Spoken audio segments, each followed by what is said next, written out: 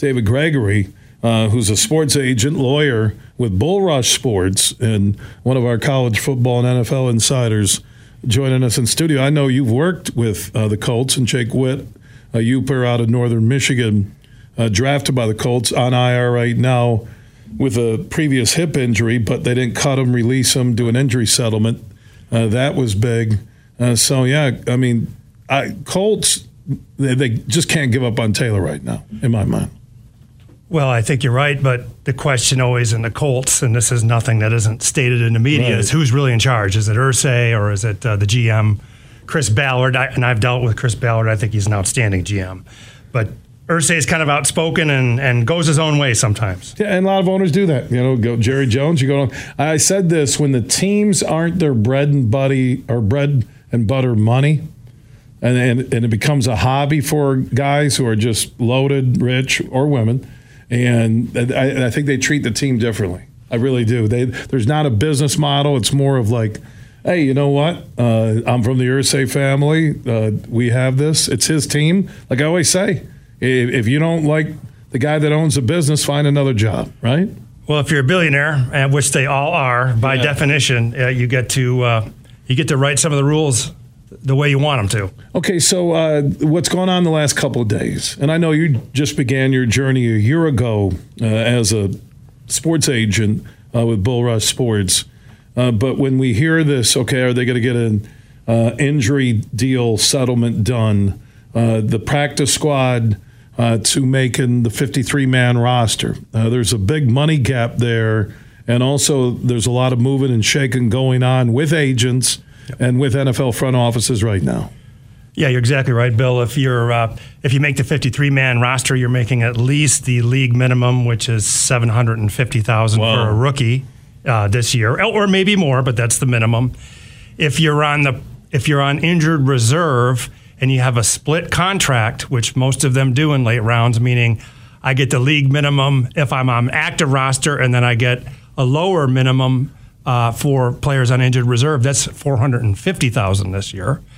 And if you're on practice squad, as opposed to active roster or injured reserve, you make somewhere in the neighborhood of $1,400 a week. And so, and sometimes they could be bigger deals. It just depends on the team has the option, right? Yes. Is there a set salary cap for the practice squad that you can't go above so teams won't load up? It's part of the overall salary cap, and maybe some players might merit a little bit above the minimum, but most guys are getting a league minimum for practice squad players. And you see, like they did it with Cota with the Lions, who was looking like a guy that might grab that last wide receiver spot, got hurt. When you see the injury settlement, it just means they said, what, you're hurt? We're going to do this, and you get this, right? And you release us of all future claims against us, or for workers' comp claims. Right. Workers' comp, a lawsuit, anything. So you get a lump sum settlement, and you release the team from liability. So the team just gives you any idea what injury settlements usually are? I actually don't. It's my first year, and I haven't had a guy who had an injury settlement. So it probably depends somewhat on the player and the severity of the injury. Right, and then the player hopes they can rehab, get back, and then they got money there for, I guess, to pay your medical bills, or is the team covered?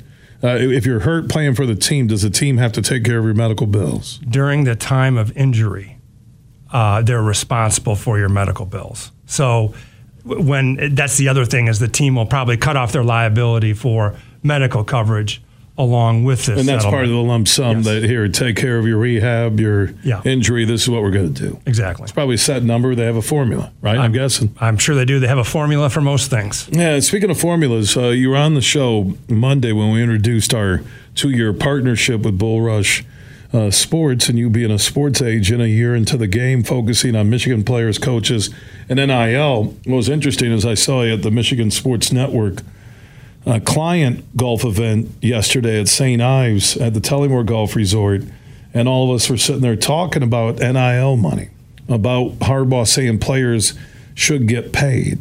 Is there a formula or a system, David, that you think would work, that doesn't get caught in court with Title IX, that there's a way for players to get paid when it comes to college football, if not college sports? Possibly. What I will say is there's a formula for legislation in California that passed their assembly and is in their state senate that comes up with a pretty interesting model. And what was it? Essentially, it's this. Any sport that makes revenue over and above its cost of scholarship has to split revenues. And that is only football, men's basketball, women's basketball, generally speaking. How do they get by Title IX with that? And you're a lawyer and a sports agent. That's my only point. I think there is what Harbaugh said Monday in his press conference, I think there's an easy player pool plan with the billions that are out there. These guys aren't going to get millions of dollars personally, but there's going to be a good chunk of change. The only hurdle is when you're a federally funded institution and you are giving money to that school, Title IX means it has to be equal opportunity, access, those things. How do they get around it from a legal side? Well, in California, what they've done is say that they're going to treat revenue-generating athletes different than non-revenue-generating athletes. That could be an issue, but that's the first step. Second step is they're going to have male and female athletes in the revenue-generating sports share equally in the money. I think that's fair. Well, it's certainly a creative way around it. That might be the best piece of legislation out of California I've ever endorsed. Well, like California or not, they're very influential. They were the first state that passed an NIL law back in 2019. They have it at the high school level, I think, too, right? I believe so. And they're the ones that really started the process of forcing the NCAA's hand. And Bannon Brothers, naturally the case that went to the Supreme Court, right? So I've always said this. Back in this Title IX debate fight, money, hey, our team travels on a jet, the women should, that if you're a revenue-producing sport, like where Tennessee back in the day with Pat Summitt was big, women's basketball, Gino now at UConn, if they're making more than the men, then they get better amenities. I'm all for that. So what I'm hearing without reading that piece of legislation in California, that if you take the revenue-producing sports and sports that make more than the cost of your scholarship, yes, because I think there has to be a base on what your scholarship is valued, yes, as part of this process, right? They report the value of every scholarship to the Department of Education every year, so there is a value assigned. So, and then you get to the tax side of this, right? Well, let's get the IRS involved even more. People love that. Well, right.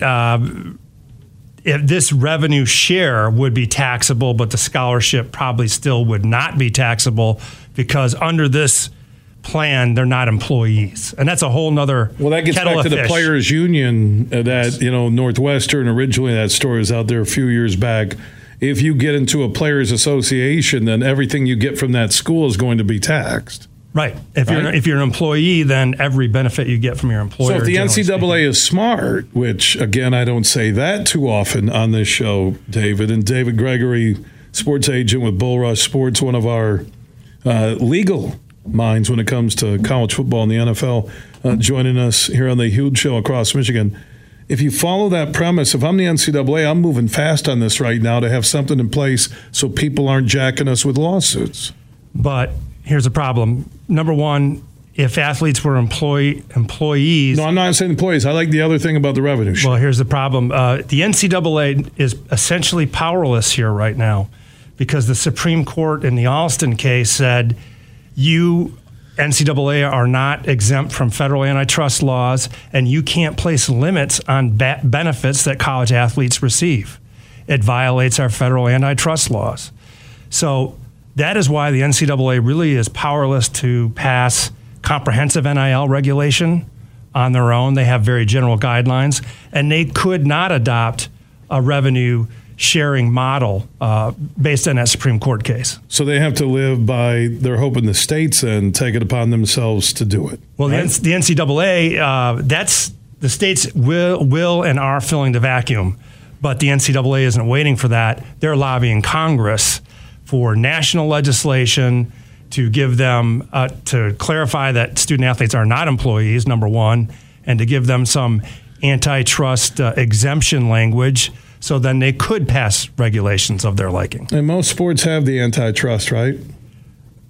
Only Major League Baseball has full antitrust exemption. NFL has it on some levels, right? They do, and there's another exemption, which is anything that could be otherwise considered anti-competitive if it's in a collective bargaining agreement, generally is deemed to not violate antitrust law. So all the leagues have collective bargaining agreements with their unions.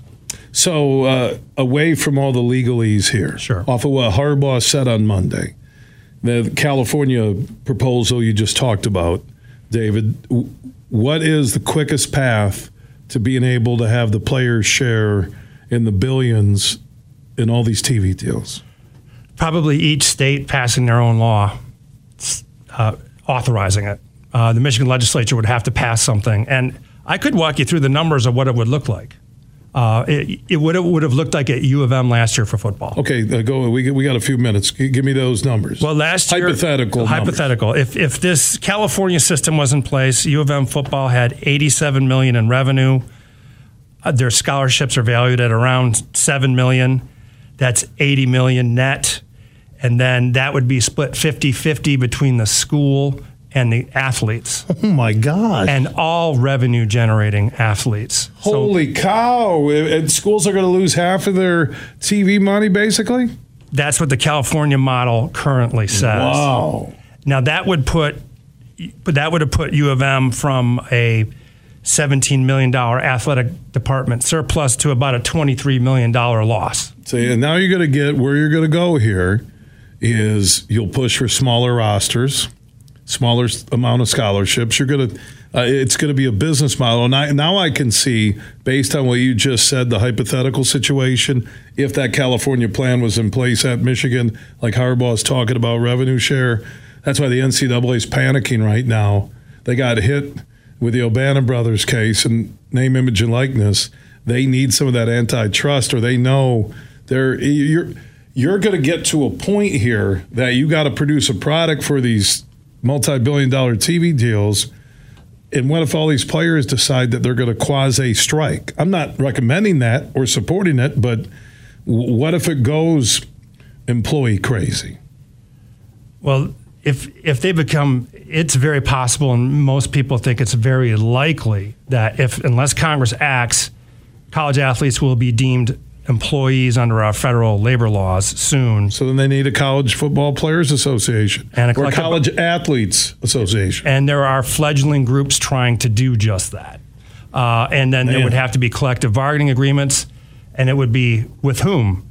The conference, the school, the entire NCAA, probably unlikely. How would different levels of football be treated differently? So what Harbaugh was saying on Monday in our conversation, and David Gregory, sports agent lawyer with Bull Rush Sports based in West Michigan, he focuses on Michigan football players, coaches, and NIL deals. If the NCAA would have been forward thinking on this and had something in place, that lawsuit probably never creates this open-ended revenue stream for current NCAA players. Am I right on that? I think you're right. They instead chose to stick their heads in the sand and pretend like this wasn't coming in some form. Yeah, they've done a lot of sticking their head in the sand and other places. David Gregory, good stuff. That's why I want to get you back in, explain some of it. We'll be talking to you when things happen in college football and the NFL, okay? Thanks a lot, Huge. Yep, David Gregory from Bull Rush Sports. Follow them on Twitter. Is it @Bull_Rush? That's exactly right. On Twitter _sports. That's right. Okay. I thought you said you could do a whole show on Twitter handles. Yeah, and there you go. I could do that whole show on Twitter handles. Thank you, David. Really good stuff. Thanks a lot, Bill. All right, David Gregory in studio.